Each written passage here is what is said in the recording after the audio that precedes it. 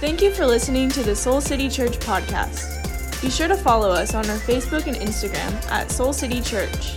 For more information, visit us on our website, soulcitychurch.com. Well, here in this room, I'm still feeling the moment of that song. You know, I've loved the song, Give Me Jesus, for years, but being reminded by Alexandria where it was birthed, where it came from, just deeply grateful to have experienced that together today. Well, my name is Nancy, and it has been a very long time since I've gathered in this room. And I want to welcome all of you who are here today. We're socially distanced, but even just seeing half your faces with your masks it's really a beautiful thing. I also want to welcome anybody who's joining us online. Please let us know where you're joining from. We'd love to hear that. And if you're listening to this podcast later, I'm just so glad you're part of this experience as well. So I have a question for all of us as we begin. I want you to think back to when you were really little.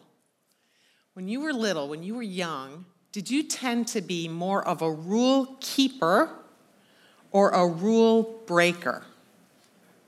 I'm curious, do we have any rule breakers in the house? People who lean that way? Yeah. I mean, we're all capable of both, of course, but I think we lean more in one direction or the other. I was definitely in the category of the rule keeper. I have two sisters and a brother, but the most striking contrast is between me and my younger sister, April. She was only 13 months behind me, and while I played the role of the good girl, who rarely got in any trouble, April pushed the limits. She had a lot more spunk and a whole lot more fun. I vividly remember a summer day, though, when we both broke the rules. We lived on a suburban street with very little traffic, but when we were young, my parents made it very clear we weren't allowed to cross the street unless one of our parents was with us. So one day, when we were getting really bored with whatever we were playing, one of us, I don't remember which one, but I'm going to go with April here, I think it was her, suggested we go ahead and run across the street and run back. This made me very, very nervous. But I decided to join in with the group and go for it. So we ran across and right back. And it was so much fun, and there were no cars, and so we did it again and again. Not being the smartest kids on the block, we never thought for a moment that our mom might look out the window and see what we were doing, but of course she did see. And when we came inside, we heard those 6 words no child ever wants to hear: wait until your father gets home. Now, that scared us because back then, parents would spank their children. And my dad was really a gentle giant, but we were nervous for him to come home and get our spanking. And the anticipation of it was worse than anything. He never swatted us too hard, and my sister April would tuck little children's books in her pants so that it didn't hurt so bad. I don't know how my dad never figured that out. But that experience propelled me into becoming an even more diligent rule keeper. Now, last week, Jarrett taught us from Mark chapter 2 about the new thing, the really new thing that Jesus wants to do in you and I. If you didn't hear it, I encourage you to listen to that excellent message because we're going to build on it today. In fact, it's going to shock you, as it did me, how much Jesus had to say the same things over and over again for people back then and, honestly, for us, because we just don't get it, right? So today's message is going to feel a little bit like Groundhog Day to some of you with a similar theme from last week. But we all need to fully embrace and understand these truths. The story we're going to read is found in Mark chapter 3. I want to encourage you to grab your Bible at home or your screen, however you want to read along. And we're going to start with verse 1 in chapter 3. This story basically comes not long after the experience of Jesus talking about fasting, remember, and the Sabbath and wineskins. Okay, this is very close to those experiences. And once again, Jesus has a lot to say about rule keepers and religion, and some very bad news, actually, for rule keepers. Then there's going to be some good news, I promise, for others. So let's read this together. Another time, he went into the synagogue, and a man with a shriveled hand was there. Some of them were looking for a reason to accuse Jesus, so they watched him closely to see if he would heal him on the Sabbath. Jesus said to the man with the shriveled hand, "Stand up in front of everyone." Then Jesus asked them, "Which is lawful on the Sabbath, to do good or to do evil, to save life or to kill?" But they remained silent. He looked around at them in anger and, deeply distressed at their stubborn hearts, said to the man, "Stretch out your hand." He stretched it out, and his hand was completely restored. Then the Pharisees went out and began to plot with the Herodians how they might kill Jesus. Now, none of the characters in this story were there by coincidence. The church leaders, called the Pharisees, knew that Jesus had a practice of gathering in the synagogue on the Sabbath. So the entire scene is actually a setup, orchestrated to trap Jesus into breaking the Sabbath rules again. Now, we do not know for certain, but the text suggests to us that the man with the shriveled hand was recruited by the Pharisees as bait. You see, their law forbade any intervention or healing on the Sabbath unless a person's life was threatened. So obviously, Jesus could have waited until the next day to heal a person's hand. The Pharisees, by this point, had seen Jesus perform other miracles. And this is important. Their question was not, could he heal the man, but would he? Would he do it on the Sabbath? So Jesus calls the man to stand up in front of everyone, and then he poses one of his remarkably wise questions that cut to the heart of the matter. He asks, is it better to do good or evil on the Sabbath, to save life or to kill? In Matthew's account of this story, there's a little bonus section where Jesus gives an example from everyday life. This is from the Message version. Jesus said, "Is there a person here who, finding one of your lambs falling into a ravine, wouldn't, even though it was the Sabbath, pull it out? Surely," Jesus said, "kindness to people is as legal as kindness to animals." Now, the ordinary, everyday farmers who were gathered in the synagogue that day likely got a really good laugh at that story. They didn't think the big city rabbis would understand anything about real-life farming. You could never leave a horse or a lamb or a mule without food and water on the Sabbath, or keep the beast stuck in a ditch just because you were forbidden to work. The choice to save the life of your animal was unquestionably the good and right choice. So Jesus was saying that humans, right, are far more valuable than animals. Now, whenever we read a story in the Gospels, a tremendous exercise is to put ourselves inside the story, seeking to understand the perspective of the key characters. So first, the man with the shriveled hand is the victim in this story. Oral tradition suggests that this man was a plasterer, a craftsman, who needed both hands to do his job. That may or may not be true, but let's imagine him brought into the synagogue that morning by religious leaders who likely don't even know his name, but who saw him as the perfect bait for Jesus, with a disability, but not on the brink of death. So Jesus asked the man to stand in front of everyone, which may have been humiliating, but Jesus wanted to be sure to not to hide the miracle that was about to happen. He wanted everyone to see it. Now, Jesus is clearly the hero in the story, and his words and actions leave the Pharisees speechless, once again, more committed than ever to ruin Jesus. This was not the first or the last time the religious leaders tried to trap Jesus. In fact, I'm reminded of the time, remember when they dragged a woman who was caught in adultery, and they shamed her, and they demanded that she be stoned. The man, by the way, involved in that sin was nowhere to be found. He was not accused. But in that situation, Jesus also responded with divine wisdom and grace, and he left the people speechless and just walking away. So let's talk about these Pharisees. I think they're the villains in our story. When we read the accounts in the Gospels, it's very easy to rise up with judgment and condemnation and even hatred for these leaders. In fact, I find myself even saying the word with disdain, Pharisees. I'd like to try that in the room. I'm going to count to 3, and I want you to say it with as much disdain as you can, okay? 1, 2, 3. Pharisees. Oh, that wasn't very good. Let's do that again. 1, 2, 3. Pharisees. Yeah. Now, what do we know about these people?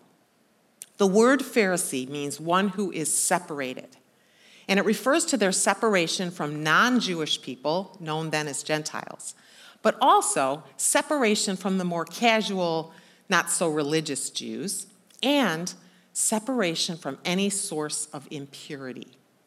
Essentially, they separated themselves from anyone except their little group. The Pharisees numbered only about 6,000 people back then, held to a meticulous adherence to the minutiae of the law, in particular the book known as the Torah. These men, and they were all men, were obsessed with following both the written laws and the oral tradition designed to add to and further explain the laws that we find in our Old Testament.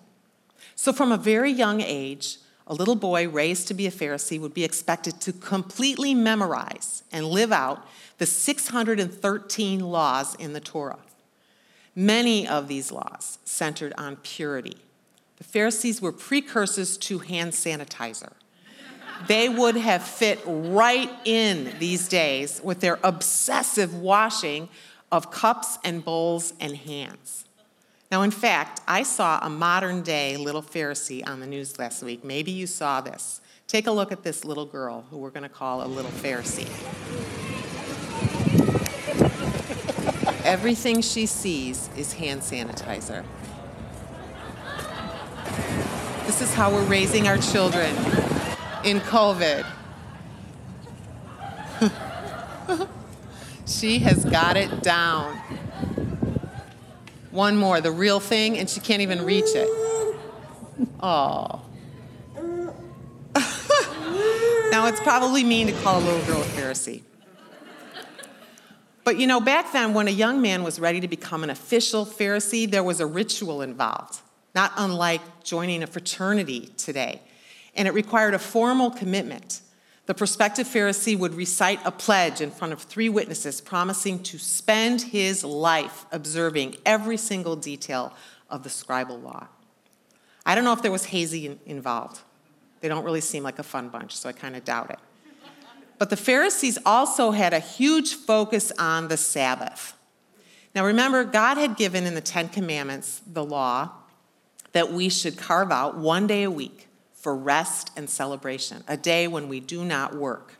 But the Pharisees decided that not working needed way more definition so that no one could ever be confused. So they added 39 categories of activities to be avoided on the Sabbath. For example, you could only swallow enough milk for one, or carry enough milk for one swallow.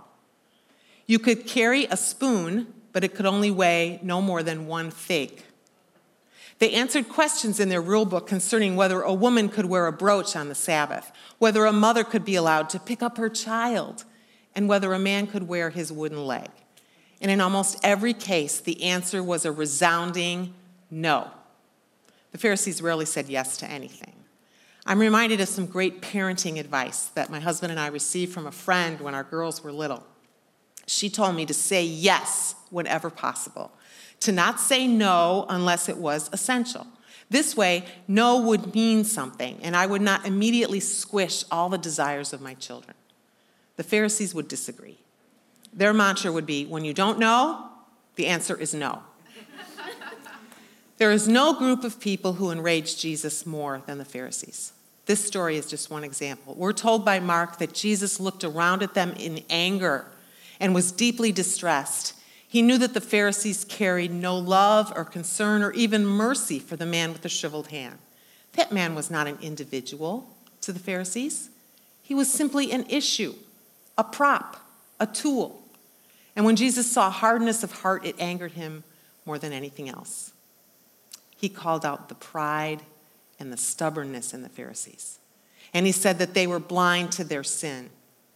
The most enraged declarations of Jesus against the religious leaders can be found in Matthew's Gospel, chapter 23. It's called the woes chapter because Jesus gets on a roll with 7 woes listed, each starting, "Woe to you, teachers of the law and Pharisees, you hypocrites, you blind guides."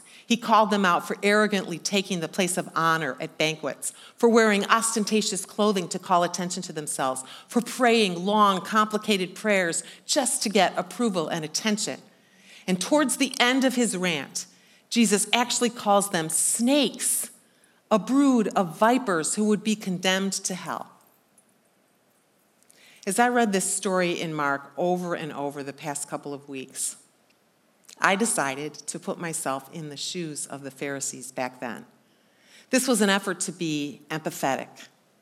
And so I imagined a man who had devoted his entire life, all the way back to childhood, to memorizing the minutiae of the Torah, pages and pages and pages.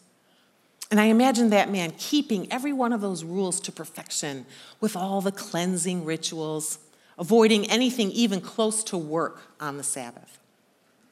I imagined devoting my entire life to knowledge and purity, and then looking around and seeing people who did not come close to my standards in terms of their daily lives, and yes, to being filled with judgment against them, those unclean people. It's like today when you see someone not wearing a mask. But let's take it a step further. The Pharisees were searching and looking for the Messiah, someone predicted to come and usher in the kingdom of God, and they had a long list of requirements and expectations for who that person would be. And along comes Jesus of Nazareth. Nothing like king. Yes, he seemed to be doing some miracles, but surely this was not the Messiah. After all, he broke Sabbath rules and all other kinds of rules, and he hung out with people on the margin, prostitutes and lowly fishermen and tax collectors, the uneducated, the most sinful of people. And on top of all that, this Jesus had the audacity to criticize us, the religious leaders. As I imagined this Pharisee, I could begin to understand the deep resentment and anger posed by the threat of Jesus. The people were thronging to him, and they seemed to adore him, and they aren't listening to me anymore. Jesus is promising them freedom, and I have no idea what that means, but it can't be good.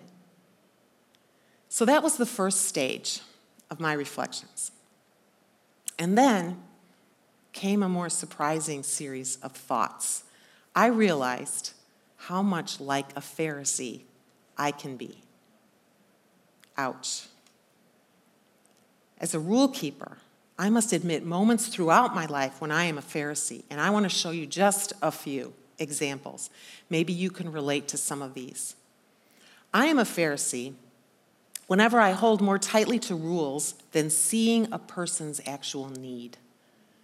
Whenever I make a snap judgment on someone based on external factors like how the person is dressed, their age, their gender, their skin color, or their weight. Whenever I prioritize knowledge over love, then I'm a Pharisee. When I use a person or a people group to make a point instead of truly seeing the person. When I think my own agenda is far more important than taking a moment to really look into a person's eyes and have a human connection with someone at the grocery store, at the gym, or a waitress. Whenever I inwardly see myself as better or smarter than someone else. Whenever I totally miss the point, valuing knowledge and rule-keeping over love and freedom. Whenever I pridefully hold on to my need to be right and get defensive. Whenever I focus more on my exterior image than on my interior soul. And whenever I reveal a sense of entitlement instead of recognizing my unearned privilege based on my race and heritage. Yes, I can totally be a Pharisee. And I wonder today if any of you can identify the posture of a Pharisee in your own heart. You know, the thing about rule keepers and people all caught up in religion is that we can be so totally blind to our own sin. That's what Jesus kept calling out. Our sins are more secret, aren't they, than the blatant sins of rule breakers. But Jesus consistently was much more harsh toward the pride of rule-keeping religious types. In his classic book, The Return of the Prodigal Son, Father Henry Nouwen contrasted the character of the elder brother and the younger brother in the story that Jesus told. Here's an image of the painting by Rembrandt that provided the reflections in Nouwen's book. You likely know the story of the younger brother. He left the comfort of home and a stake in his father's business to pursue a life of excessive pleasure. And eventually, he comes to his senses, having lost everything, and he's at the end of himself. And he decides to go home, not at all sure how his father will respond, but desperate and broken. And when he was a long way off in the distance, his father spots him, and he runs to him with open arms, welcoming the younger son home. Even before he could say anything, he just welcomed him home. But it's the response of the older brother that I find deeply compelling. He represents the rule-keeping, good son who did everything that was expected. And this older brother resents the huge celebration thrown for his wayward sibling. He thought, I never left. I did everything right, and my naughty brother gets a party? What the heck? Filled with envy and a strong sense of entitlement, the older brother is actually just as lost, though Nouwen says his lostness is much harder to identify. On the outside, the elder brother is seen as obedient and hardworking. People respect and admire him. But on the inside, he was filled with judgment and prejudice and a fierce need to be right. Nouwen tells us that there is so much frozen anger among the people who are so concerned about avoiding sin. Frozen anger. What Jesus called out in the Pharisees, my friends, most of all, was their hardness of heart. God is in the business of renovating hearts. You know, we all love a good makeover story, don't we? When someone gets a brand new wardrobe or a haircut, or how about fantastic fixer-upper shows on HGTV? It's so addictive. The before and after contrasts are compelling. Well, our God is in the renovation business. It's what he does. He's not in the religious rule-keeping business, but the renovation of our hearts. Dallas Willard wrote that the greatest need you and I have, the greatest need of collective humanity, is renovation of our heart. And of course, that's what Soul City is all about. You know, when my mother passed away a few years ago, I decided to ask for her teacup collection. She had several teacups lined up, perched on her windowsill, and I now have about 6 of them on the ledge above my kitchen sink. The outside of this cup and this dish can be really clean. But recently, I decided to kind of look inside, and I was shocked to discover a dead stink bug. Do you know what those are? And some dust, and it was just nasty inside. Jesus told the Pharisees that they were hypocrites for cleaning the outside of the cup and the dish, when inside they were filled with greed and self-indulgence. And he called out their blindness, and he instructed them to start with cleaning the inside, and then the outside would also be clean. This is our challenge, to focus our eyes and our energy on the inside of our hearts, and then whatever's on the outside will be a reflection of that. To bring this home and summarize, I want to look at 2 distinct paths today. One is bad news, and one is good news. The path of religion or the path of renovation. So let's contrast these together. Religion is hard-hearted. Renovation is a soft, teachable heart. Religion is rooted in knowledge. Renovation is in love. Religion's about exterior focus. Renovation, inner focus. Religion seeks human approval.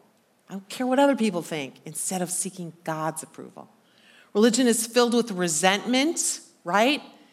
And renovation is filled with joy, and those 2 things cannot coexist, by the way.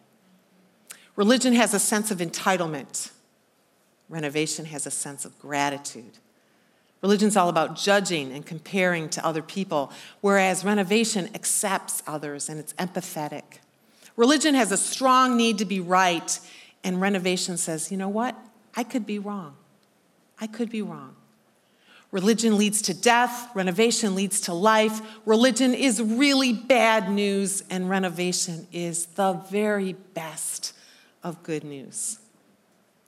Choosing the path of religion always seems like the easier path.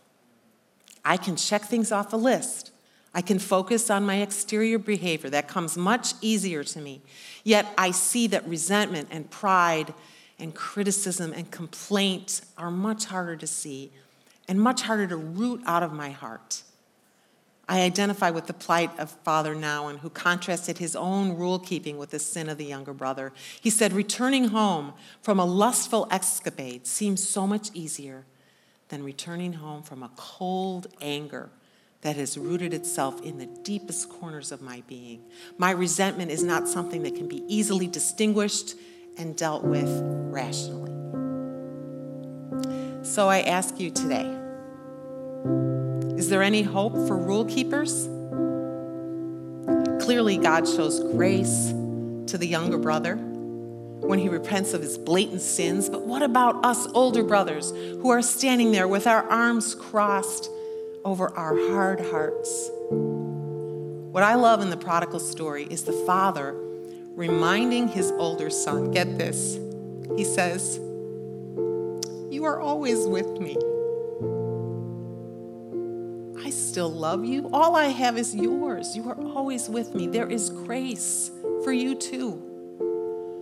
There is good news for us rule-keeping religious types if only we choose to cooperate with the renovation. One tremendous example is the Apostle Paul. This gives me so much hope. He was once the most prideful and angry of Pharisees, and yet he was captivated by grace and the freedom he found in Jesus Christ. And Paul was later able to write that the greatest of all virtues is love, far surpassing knowledge that puffs us up. There's good news today for all of us, my friends. We can know this Jesus who saw right into the hearts of everyone in the synagogue that morning, from the man with the shriveled hand to the Pharisees with the shriveled hearts. To all of us, Jesus asks, will you recognize your sins, even the most hidden ones of pride and resentment and entitlement? Will you bring them out into the light and cooperate with the work I long to do in you? Because our God is in the business of renovation, and he can take the hardest of hearts and utterly transform them to be soft with love and joy and gratitude and freedom. Now, we must admit this renovation business doesn't happen overnight. I know for me it's been a lifelong process of first becoming aware of my blindness, naming it and confessing it. For the past 7 months or so, I've been taking a deeper look at my own capacity for entitlement and really seeking to understand the white privilege that is a huge part of my story.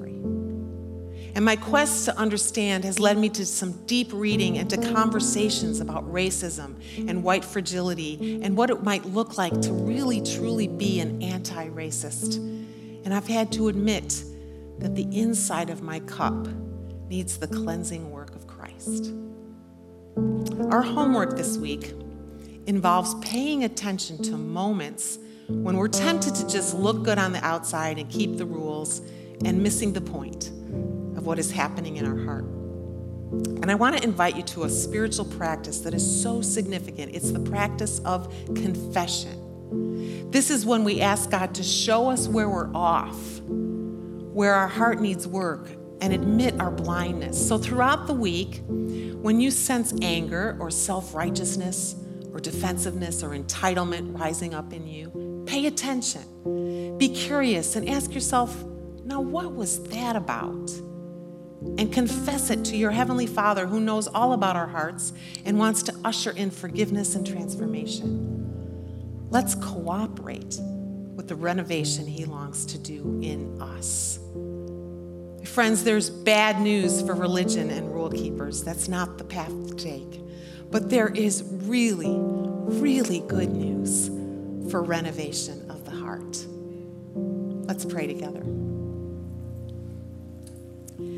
Gracious Father, how grateful we are that you are in the renovation business.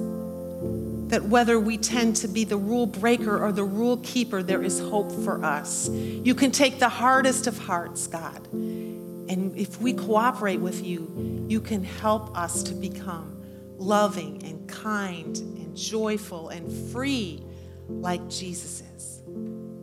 And so we ask now in this moment that we would be people who cooperate with you, who are not blind to what is going on the inside, who give up the path of religion and rule keeping and instead say, God, I want to be the real deal. I want you to shine forth in me all throughout my days. Thank you for this hope that you give to every one of us, for this really good news. We are deeply grateful today, and we want to choose to walk with you and to cooperate with you in this good work. It's in the name of Jesus, our Savior, we pray. Amen.